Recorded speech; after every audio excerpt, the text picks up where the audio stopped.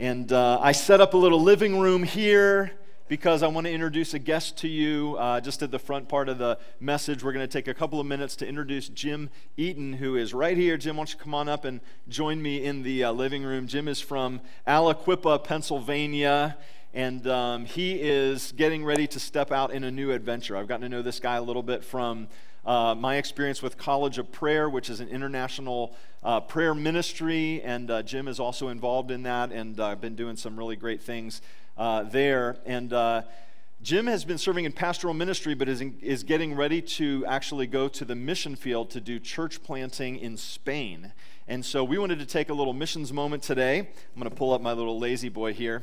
We'll hang out in the living room. We got fresh cut flowers just for you. Oh, yeah. And nothing to serve you to drink or eat in this living room. That's not how we do it. So let's give a little State College welcome to Jim Eaton, first of all. I'm glad that he's here. Jim, can you talk to us a little bit about some of this upcoming adventure that you're going to be heading out on and what God has in store for you? Yeah, so my wife is not here this morning, but Luann loves coming to Penn State on frequent occasions. Sometimes spontaneously we'll hop into the car and do a 3-hour trip just to go to the creamery. But besides that, Luann and I would consider ourselves a Great Commission couple. And since we met in 2001, we've been doing our part in making disciples of the nations. We were church planting in the International Corridor of Atlanta. We've pastored in the established church over in western Pennsylvania in Aliquippa. And we've even had the opportunity through the College of Prayer to travel and serve leaders and pastors in other countries, helping to train so that they can build healthy prayer environments around the world. And now, in Faith Through Prayer, we're discerning a call to Spain, which, interestingly enough, is the least evangelized Spanish-speaking country in the world. The ministry that we'll be serving there is called the Life and Family Network. It's a church planting network that is planting in Spain and throughout Europe. And just an interesting note on this ministry, it was launched in the early 2000s by a Peruvian couple. And when they arrived in Spain, which is notoriously often identified as a missionary graveyard, they were told by some maybe questionably believing people on the ground there to turn around and go home because no Spaniard would listen to the gospel from South Americans. And so their ministry has been a little challenging. They've had some hardships, but the fruit of that sacrifice over 20 years is a thriving 15-church network that is in Spain, Italy, and England, and growing along the Mediterranean coast. And we'll be serving that movement in 3 ways. One, through pastoring a local church congregation made up of British expats, so English speakers. Then we'll be working with the College of Prayer to build healthy environments of prayer in various nations of Europe. And the third piece, and one that I'm quite excited about, is that the network has a ministry of discipleship for the next generation, and that this has become a bit of a leadership pipeline, and we'll be investing in leaders from that ministry, mentoring them. Yeah, I love the faith. You're taking a step of faith. This is a new venture for you. Any obstacles to overcome? What's been the biggest challenges that you've run into? Yeah, so it took us some time to discern whether God was leading us in this direction, about 1.5 years. And literally, within a week of making a commitment to take on this assignment, I had a phone call from a pastor friend in Manhattan inviting me to accept my dream job, leading the prayer ministry of his church there in Manhattan. And he said, just so you know, I'd like to offer you a New York City salary.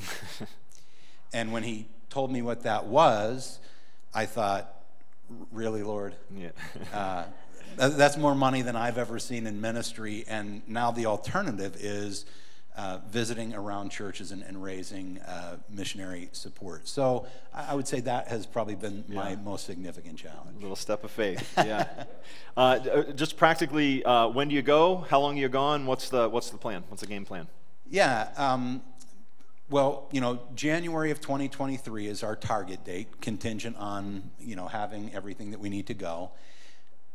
And at 50, my thought is, if we're not at least willing to put in 10 years, it's not worth the effort. So in faith, we're saying 10 years, and we're open to how circumstances may develop and the Lord may lead, but that's the picture we have right now. That's awesome. So how does a church like ours, how can we pray for you? How can we help? What's the role that we can play in this sending? Yeah. As you pray for us, right now, one of the significant issues we have is getting our visas. That has to go through the Spanish government. It has to go through the Spanish consulate in New York City. A lot of paperwork to be done before we go. So that's a significant point of prayer. And we're Alliance missionaries, and you're an Alliance church, and you know that kind of the way we work together in our endeavors is we develop partnerships. And so pray for us as we develop partnerships that are prayer partnerships, financial partnerships, and sending partnerships where we partner with local churches to invite them on mission trips to see what we're doing. Yeah, that's awesome. So what we're going to do is I would like us just to pray for Jim and for your family. Just as a church, we're going to do that real quick as a sending. And why don't we stand up and do that? And those that want to, we're going to take away the living room. By the way, I noticed this table was wobbly after the first service. I fixed it, and I think I made it worse. So I noticed it was wobbling even worse. So anyway, we're going to do that. But here's what I'd like to do, Jim. Why don't you join me over here? And church, if you would like to just extend a hand of blessing, and we're just going to pray over Jim. Hey, Amy, can you come up and pray with me too? We're bringing in the heavy weights. That's the wrong word, isn't it? When inviting your wife, that's not the way to do it. Yeah. They knew what I meant, Jim. Come on. I knew totally. They knew what I meant. Yeah. Let's pray over Jim. Father, we are grateful for Steps of Faith, and it is a joy for us to be able to see what you are doing. God, all around the world, you are moving. You are breaking down strongholds of the enemy. You are breathing new life.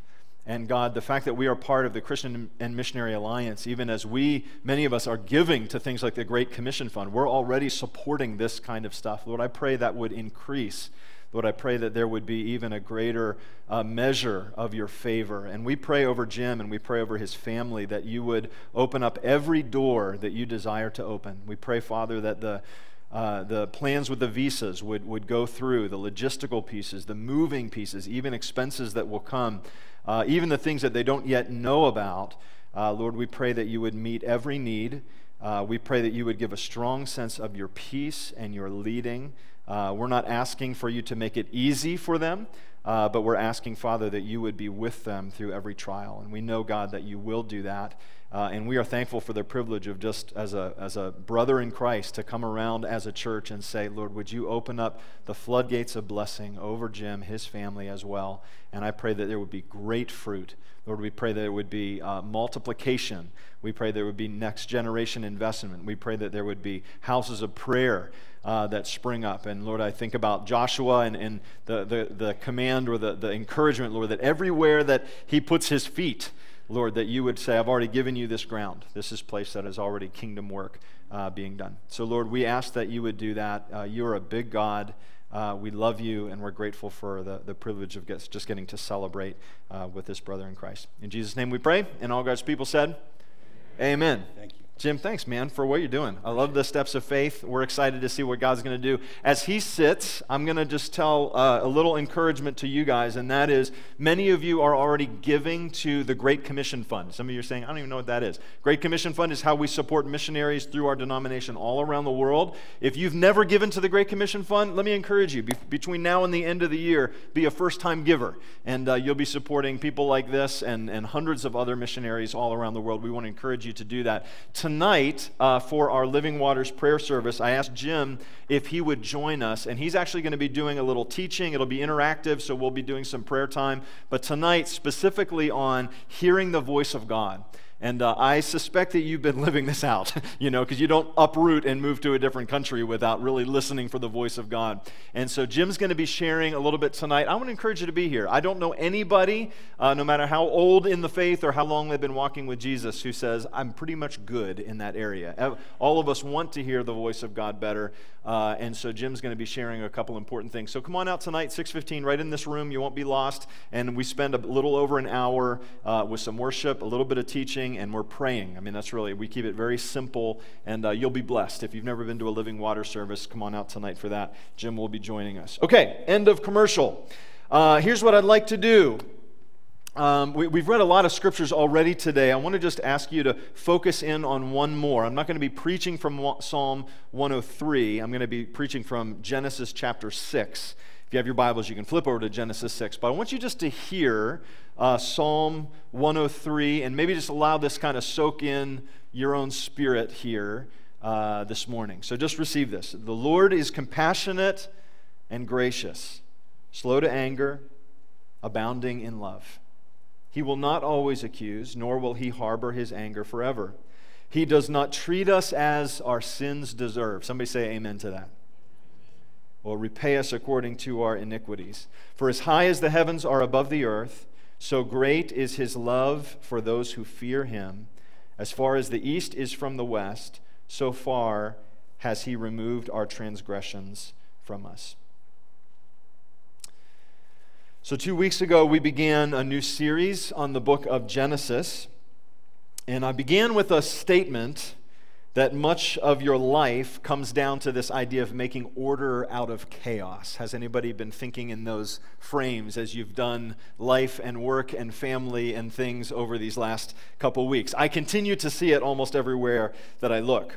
This is much of what we do at work. This is much of what we do at home. This is much of what we do in life. And we suggested to you in that first message that it is part of your being made in the image of God, who spoke order out of chaos, that you, in fact, go about your life doing things, making order out of chaos to the best of your ability. And I would maybe suggest to different levels of success and at different times. Today, I'd like to begin with another statement. So if we can agree that much of life is making order out of chaos, I want to make a statement today that much of life is outside of your control.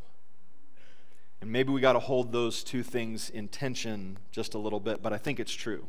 And I think most of us can think about situations when we have noted that I'm not in control right here. Maybe it was one specific instance, maybe it was a series or a season that you've gone through, but much of life is not in our control. I was thinking about the example of going to visit Amy. I think I shared this story once before, driving up an icy driveway at her parents' house in a car that had not very good tires. And I got almost to the top of the first hill, and I noticed that though my speedometer said I was going 25 or 30 miles an hour, the outside, nothing was moving. I was kind of coming to a standstill. And as I got to the very top of that icy hill, still saying my wheels were moving 35 miles an hour, I not only stopped, but started to slide backwards. And now I'm in a sort of dark night, bad conditions, tobogganing down their hill in my car, and I felt very much out of control, and I wound my way to the bottom of that thing at light speed and made a circular impromptu spin out, and I came to a stop, and I shut off the car, and I walked up the rest of the way. I was not going to try that again, because I don't like that feeling of being out of control. There are many moments in life when we realize that we are not in control of our situation, We are not in control of our circumstances. You can ask anyone, even here in this room, who is dealing with an unforeseen health challenge, a financial curveball, relational friction, or is simply taking a new step of faith. And they'll probably tell you there's going to be seasons, there's moments that, life doesn't feel like I'm in control. If you can marinate on that thought or hold that intention for just a moment, we said in our first week of this series that the world, our Creator God, spoke things into order. Last week, Pastor Chad talked about the fall and the breaking into chaos of that which had been ordered by God. And today I want to simply say that it would be nice to think that the fall was a one-and-done kind of event, but the effects of the fall continue to this day. In fact, think about this for a minute. You've never lived in a world that wasn't saturated with fallenness. Like your mind can't even get itself around what it would look like to be in a world that wasn't fallen. And your parents before you and their parents before them, it's the same thing, going all the way back to the time of Noah in Genesis 6, going all the way back to the time of Adam and Eve in Genesis 3. In fact, the world became so full of evil that by the days of Noah in Genesis 6, the ancient text reads this way. I'm going to read to you a passage from Genesis 6 and a passage from Genesis 9. Incidentally, if you're saying, but wait, we didn't preach through Genesis 4 or Genesis 5, that's because we're going to go through some highlights of the book. We're going to do it in 7 weeks. I do appreciate that many of you are picking up those bookmarks to actually read through the whole book of Genesis, and I suspect that there's probably, there has been for me, good conversations happening and dialogue happening about pieces that we're preaching on as well as pieces that we're not preaching on. I did say to the first service, I think that some of you are taking 2 bookmarks or 3 because we keep running out of them. But I think it's a wonderful thing.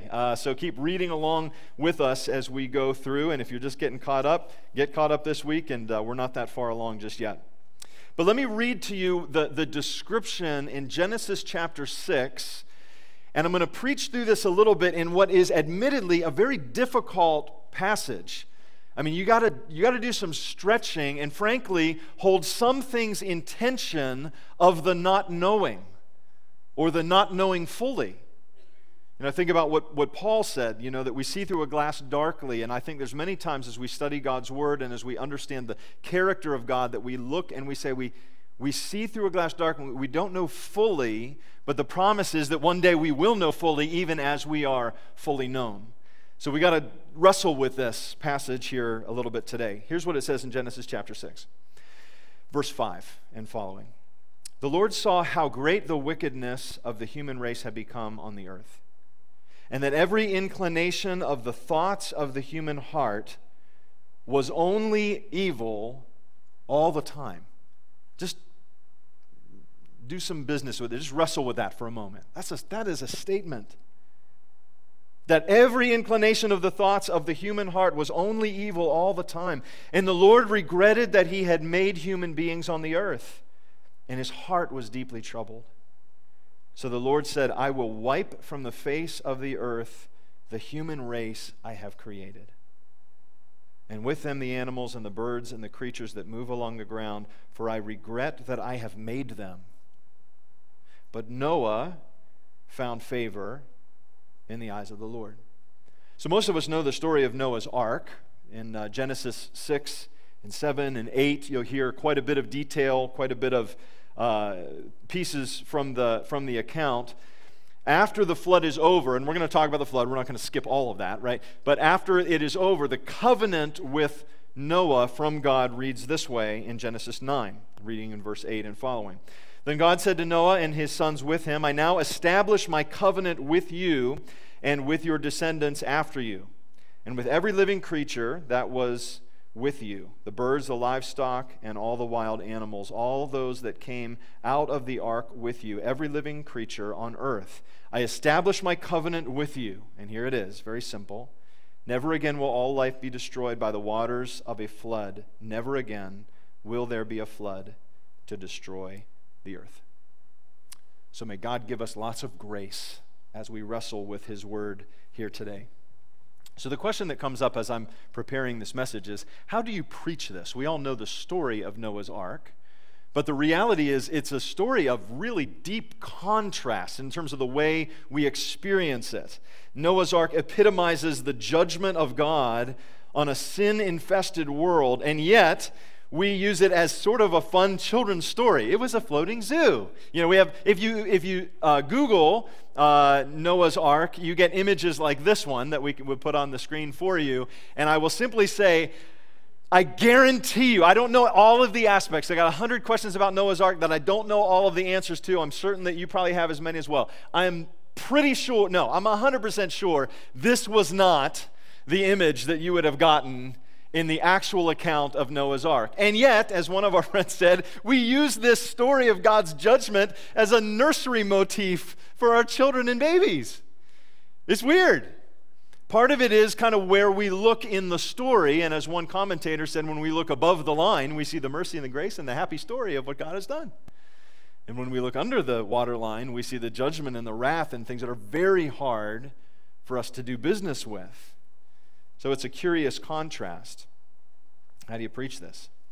Noah's Ark is often preached through the lens of the scientific validity, with questions focused on things like, let's try to figure out what is the actual scope of this event. You know, if the text says the whole earth, we're talking about the whole earth. And then many in the science community say, how is that physically even possible?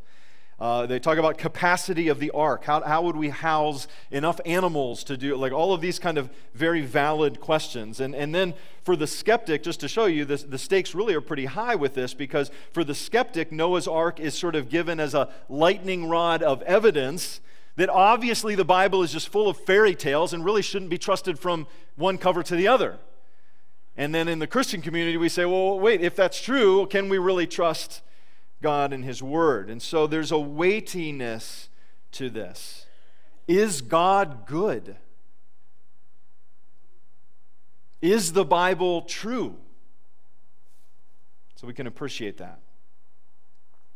As we said with the creation account, there are a lot of opinions. We could get stuck in a lot of different weeds. I'm going to choose not to do that and simply say that there's probably a lot of opinions, a lot of thoughts that are going to be really well spent over coffee and dinner and conversations and various things. I have had quite a few good conversations with people around the various things that we have preached on thus far.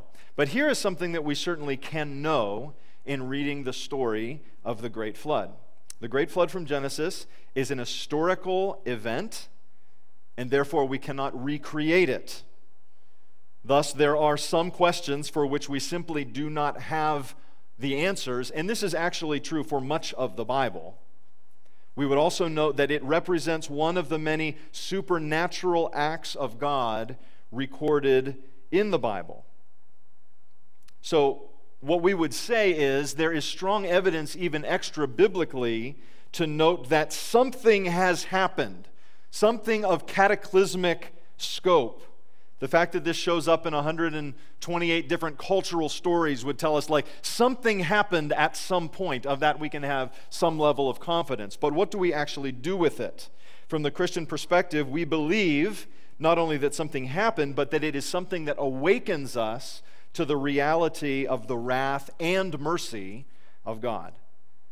Now, I was talking to somebody a while ago who said to me, my answer for Old Testament stories that I don't know what to do with is I sort of compartmentalize them. They don't destroy my faith. I just don't really know what to do with them. So I just sort of put them over here and I say, well, maybe that's just something we don't have to worry about. And I would suggest that there are probably some stories that's okay. I'm not sure this is one of them.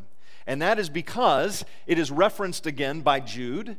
It is referenced again by Peter.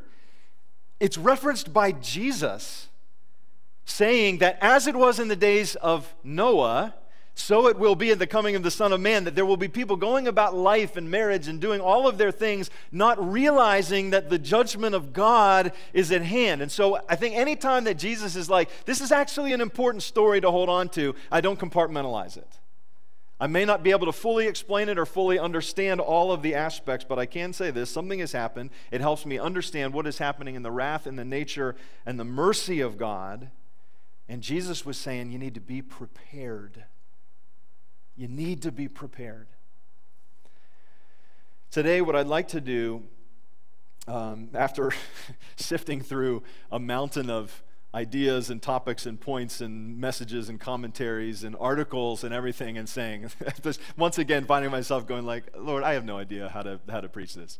What I'd like to do is bring us through simply 3 areas that were true in the days of Noah and that are true today that are all outside of your control. That's why I'd like to start the way we started and navigate this story together. 3 areas that are outside of your control and why it's actually a good thing that they are. So that's where we're going to sort of go today. The first one is easy. I didn't get any shaking of heads. I got no disagreements. I don't think I'll get any nasty emails over the first point, and that is this. As it was in the day of Noah, so it is today. The natural world is out of your control. True? It says in Genesis 7, it was in the 600th year of Noah's life, on the 17th day of the 2nd month, it's a very specific thing, that day all of the springs of the great deep burst forth, and the floodgates of the heavens were opened, and the rain fell on the earth 40 days and 40 nights. The natural world in the days of Noah and the natural world today is out of your control. Simple question. Somebody yelled out. We don't have a lot of yell outs. We're not a real yell out church. But somebody in the first service yelled out like, yeah, it's like trying to stop a hurricane. And so then I said, yeah, it is like that. Let me read the next line of my notes. How do you stop a hurricane? I was like, that's good. You should have brought him back for this service. How do you stop an earthquake? How do we fix droughts and fires, floods and storms? I mean, we make efforts on all of these things, but a lot of it is efforts on the cleanup side because we can't really prevent these things from happening. Why? Because the natural world is out of your control. In our lifetimes, our ability to predict things like the weather has actually increased dramatically, but we still can't control it. You know, we still deal, like our headlines even right now are all about sort of cataclysmic things that are outside the scope of our control. Now, what they do oftentimes is it allows that this thing in humanity to emerge that we realize, I think this is a part of the God nature in us as well, that when people are struggling or suffering, it maybe is a reality check of our need. And the other thing that it oftentimes does, in fact, the through line for all of these things, is that it absolutely has to keep us humble, which is sort of an interesting place for us to be, an interesting juxtaposition with all of our technological sort of wherewithal, all of our advancements, all of our things, that we still have to come to the place of saying we can't control this. It's a call to humility, and it's actually one of 3 places where I'm going to say it's a call to humility, and it's very good for us. The costliest storm in U.S. history, does anybody know what it is? Let me take a stab. It's got a hurricane name. Katrina was the costliest. $186.3 billion. Like, it's out of our control. The best we can do is to try to rebuild.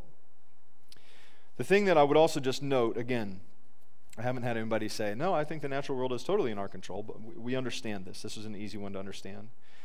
The great flood of Noah's day was a specific judgment of God sent to cleanse a sin-filled world.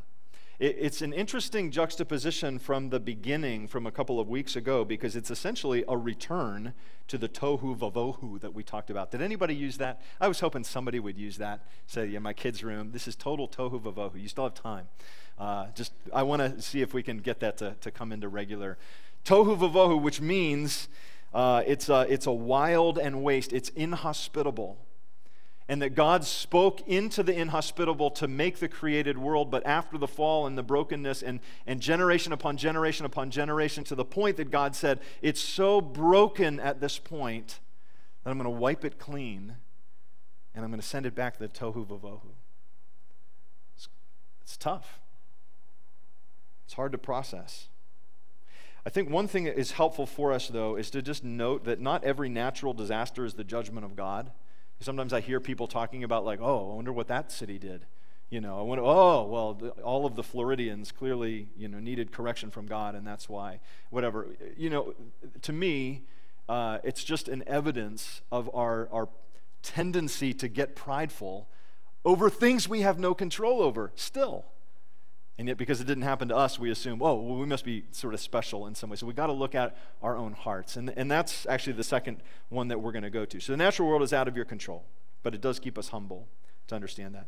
The second one, as was in the days of Noah, it is also true today. The human heart is out of your control.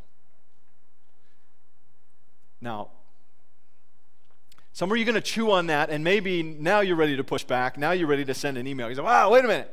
But I've got disciplines in my life. I'm not the same person that I used to be. I feel like I'm getting a handle on some things. And friends, let me just simply say to you, that is the grace and mercy of God.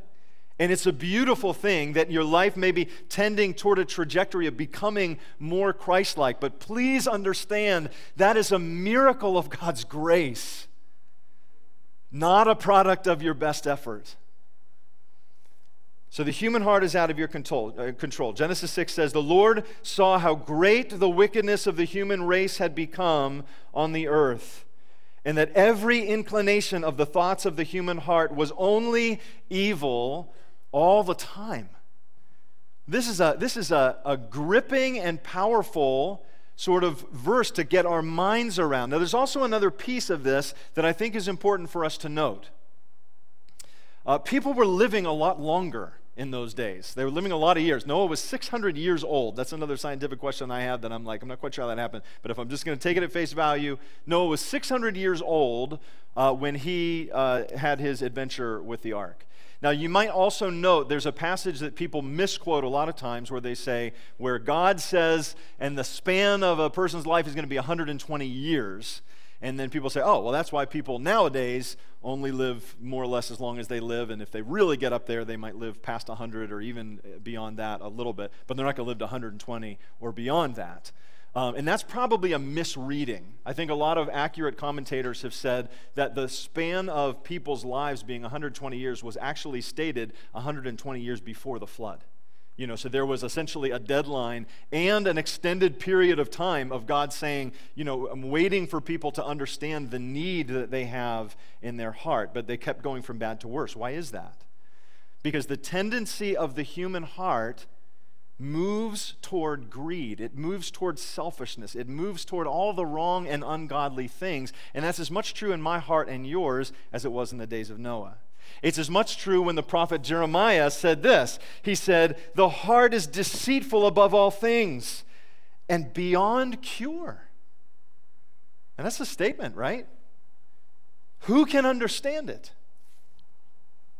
I, the Lord, search the heart. I examine the mind to reward each person according to their conduct, according to what their deeds deserve. So do you understand how when we talked about Old Covenant and New Covenant, the New Covenant piece is so special because God actually says, I'm going to write my law on their hearts. I'm going to give them a new heart. I'm going to take out that heart of stone. I'm going to give them a heart of flesh. So this was a substantial aspect for us in terms of what the prophet Jeremiah is lamenting. And this is a precursor for what Paul writes to the Romans, where he says, the wrath of God is being revealed from heaven against the godlessness and wickedness of people who suppress truth by their wickedness. It's not just that they're wicked, but they suppress the truth of God with their wickedness. Since what is known about God, may be known about God, is made plain to them, because God has made it plain to them. For since the creation of the world's God's invisible qualities, his eternal powers and divine nature, they've been clearly seen, being understood from what is made, so that people are without excuse. And then listen to what Paul diagnoses as the root of the issue.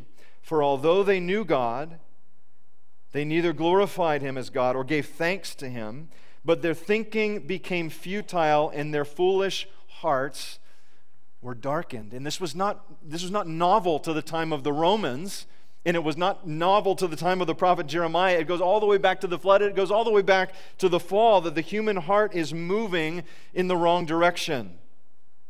Now here's a challenge that I think we've got to do some business with. Ask God for some Holy Spirit help on. How do you embrace that without just simply weaponizing it. Because part of the issue of, like, we want to be on mission in our world, right? So if our posture is now to simply say we're going to find everything wrong with everybody's heart and sort of weaponize it, we don't have the heart of Christ and the heart of compassion to reach our world. So I just think that's a question. God, how do you help me embrace that, my own fallenness, without weaponizing it for others?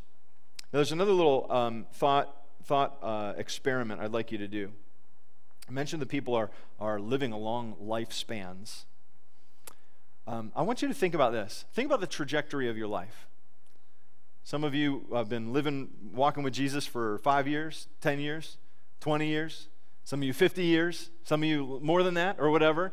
And it's interesting to me that it's taken you this long to even get where you are, right? So that just shows me that I'm not naturally moving. My heart doesn't naturally move toward godliness and goodness. It takes discipline and it takes effort. Now, praise God, you can look back and you can see the work of God over time. So the question of the thought experiment is this. Imagine the trajectory of your life extended another 500 years. And now remove the possibility of redemption and restoration of Christ. And what does that look like? So we start to see this kind of picture unfold, maybe a little bit better. That came out of one of our staff discussions, and I was like, that's a very interesting thought. What would the trajectory of my life look like extended another 500 years? And so it even makes me say, well, is Genesis chapter 6, is that like a special case? And I would say, maybe. Not special in the fact that people's hearts were bad then and they're good now, but simply that they had more time to devolve into what does it mean to see the great wickedness of the human race and that every inclination of the thoughts of the human heart was only evil all the time. So we just got to wrestle with that. That's an interesting thing to do business with. But the human heart is out of your control. If we could fix ourselves, we probably would. But the fact of the matter is we need a miracle to get to the place of seeing a heart that is restored. Now, I'm going to give you just a little bit of good news. In this very room, we have experienced that miracle. You know, that some of us, we realize, like, my heart didn't just fix itself. I didn't just decide to become good, but God actually is doing something in me so that I'm becoming more Christ-like as I grow in Him. So that should give us a little bit of encouragement, even though the fact still remains the human heart is out of your control. If we could fix ourselves, we would have done it by now. Now, here's the last one that I want to just touch on. The will of God is out of your control. And that also serves to make us humble. The question sort of comes down to this. When you're studying a passage like this that is really hard to grapple with, and you look at God, and now you got to ask the question, but is He really good? Is He really just? Is that the highest level of goodness and justice? Did He miss something along the way? We kind of run into this moral dilemma, and yet even that is sort of interesting because we find ourselves playing Monday morning quarterback just on a cosmic level. If I had done it, what? I would do it differently. I wouldn't leave room for these things that I find distasteful or hard or difficult or whatever. So I wrestle at the level of my own understanding with a God who is beyond my understanding. And the challenge with this is that I may be able to whittle God down to the size of my understanding, but then I've got a God made in my image instead of who He really is, which is vastly more than I can fully comprehend. And so I got to do business with this idea of the will of God. I notice that He doesn't apologize. He doesn't take a poll to see if we're all in favor or not in favor. He does what He deems to be best. And this is, in some ways, it's deeply offensive to my old nature will, right? Because part of following God and part of following Jesus is that we've got to wrestle with the things that we don't understand, or maybe we would say, I don't know if I like that aspect. In fact, this is not a new thing either. In the time of Christ, the disciples started leaving, His followers started leaving Him when He talked about communion, eat my body and drink my blood, and people were like, we don't know what to do this, and they start leaving, and Jesus says to Peter, are you going to leave me too? And do you remember His response? He says, and it's interesting, because He doesn't just say no, He doesn't say yes, but he says this, where would we go? Because you alone have the words of life. So you see, there's this undergirding of a trust statement that says, I don't actually understand all that you do or why you do it. And I actually don't try to make it my business to figure you out entirely. But I am convinced that going after you is the right thing. So I'm going to keep doing that even when I don't understand. Do you remember another Old Testament example? But you remember Shadrach, Meshach, and Abednego? I love this. I love the heart of this. You know, you need to bow to this idol, and they say, we're not going to bow. You need to bow to this idol. We're not going to bow. We're going to throw you in a fiery furnace if you don't bow to the idol. And they say, we're not going to bow, and our God is going to deliver us. And then you remember what they say after that? And even if he doesn't deliver us, we're still not going to bow to your idol. Which is a really fascinating posture. It's a posture that basically says, I am going to trust God if it kills me. I'm going to trust God if it costs me. I'm going to trust God when I understand Him, and I'm going to trust Him when I don't. And that's a really hard place to be. I don't know how we're all doing with that, if I can be honest. Because it does seem lacking in our experience today to see people that would just say, you know what, I'm going to trust God, and I'm going to step out in faith, and even if it costs me, and even though it doesn't all work out with a happy ending that I was really hoping for, I'm going to believe that He's in it. That's hard. That's heart stuff.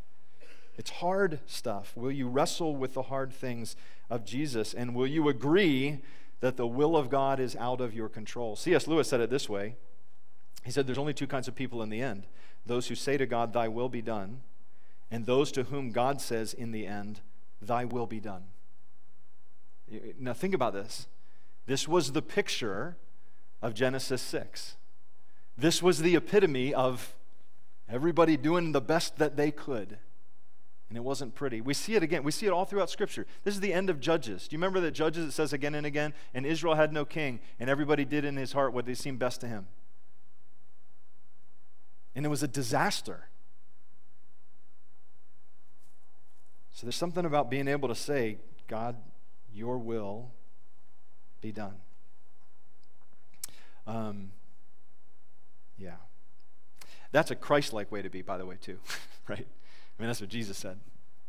That not my will, but your will be done. So he modeled that for us. Here's what I would encourage you to maybe consider, especially if you're wrestling with this. I'm wrestling with it if you're wrestling with it with me.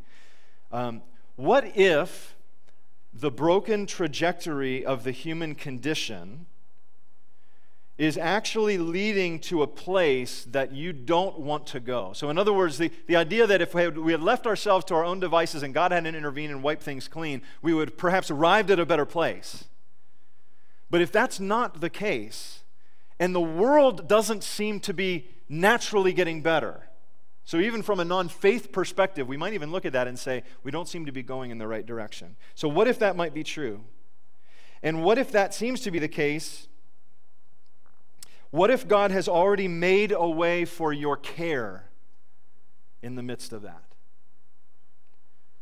So like we look under the waterline at the story of Noah's Ark, and we see justice, and we see wrath, we see hard things.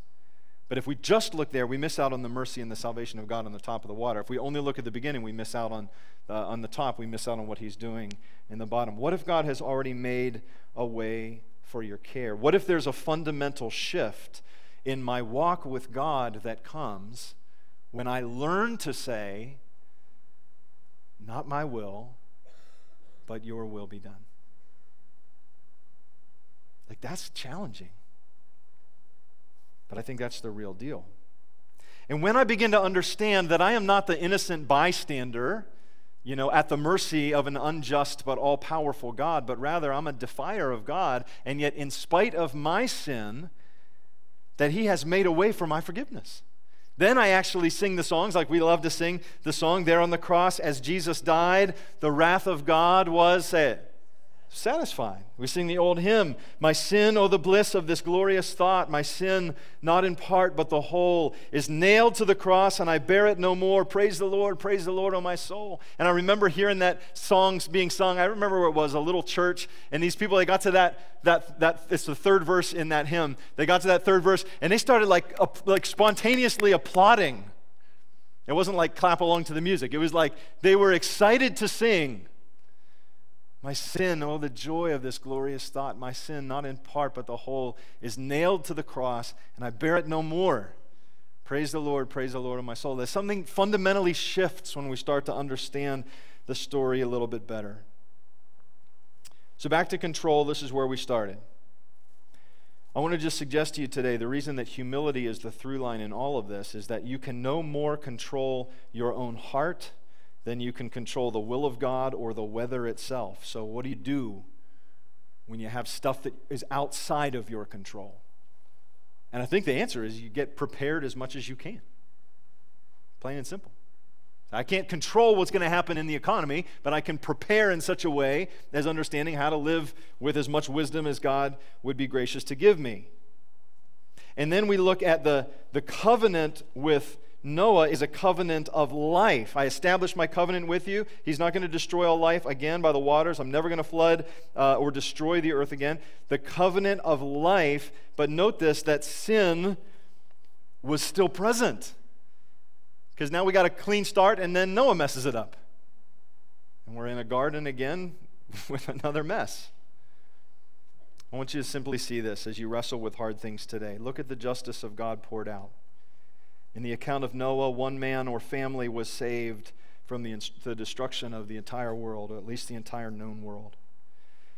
In the account of Jesus, one man is destroyed in the salvation of the entire world. Total inversion at the time of Christ. And this is the act of redemption. This is the gateway for renewal that the prophet Jeremiah had not experienced yet, that the time of Noah had not experienced yet, but this side of the cross, we are able to agree with the psalmist in saying, the Lord is compassionate and gracious, slow to anger, abounding in love. He will not always accuse, nor will he harbor his anger forever. He does not treat us as our sins deserve or repay us according to our iniquities. For as high as the heavens are above the earth, so great is his love for those who fear him. As far as the east is from the west, so far he has removed our transgressions from us.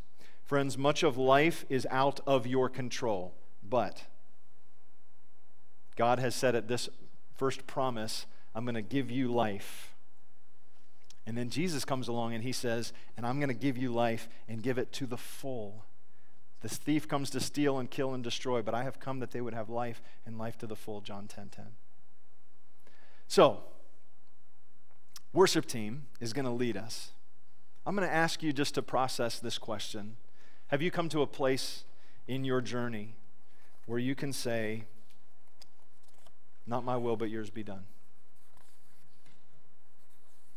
I think in a lot of ways that's a God that we maybe not, I may not fully understand. I just preached it. I may not fully understand it all. I'm grappling with it. I'm in the tension of it. I'm trying to understand. I'm trying to see. But God, not my will, but yours be done.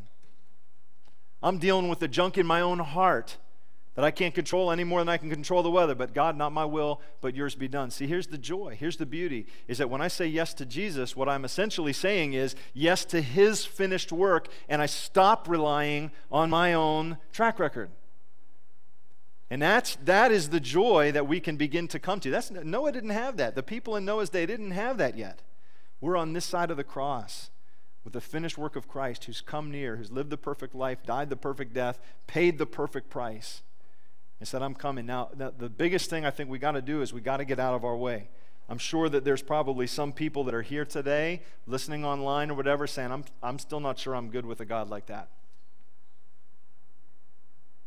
I can simply say, you're not alone, but God has done the miracle of changing a human heart before. And maybe you give him a chance with yours. So I want to just pray with you, give you a little time to respond. Team, you can lead us. Jesus, I'm grateful that there's just a lot of layers to this. When we start to understand where we are with you, God, we can honestly say, as I've prayed many times, God, I recognize you don't owe me anything. You've already given me so much. Your mercies are new in my life every day. And yet you invite me in. You call me into your presence. You call me to be renewed in you. And Jesus, we're grateful for that. I also I'm sensing that even here, there's a stability that you desire to give us. There is a stability that comes when we're not relying on our own track record. And Lord, I sense even a lift to just say, God, we're not doing this on our own. What a place that would be for us to stand in the way of God's wrath with no way out. And yet you yourself have provided a way. You provided a sacrificial lamb. You've given us new life in Christ. So, Holy Spirit, I simply pray that to the extent that you want to shift a heart today, that you would move us today, I pray that you would help us to do that. I pray that you would strengthen us, stabilize us in the truth of who you are, what you have done. Thank you that on the cross where Jesus died, the wrath of God is satisfied. And we live differently because of that. So, Lord, I pray that you would do the work you desire to do. Open the eyes of our hearts that we might see as you see. Lastly, I'll just simply say this. If today's the day that you're saying, I need to put my faith in Jesus Christ, I don't want to leave you without instructions. So simple. To simply say, I believe in my heart what Christ has done for me. I receive that in faith. I confess with my mouth that Jesus Christ is my Lord. I do that business today. I receive his forgiveness. I receive his right standing today. Put those prayers in your own words as you find him. Jesus, we thank you for your promise. We love you. Pray in Jesus' name. Amen.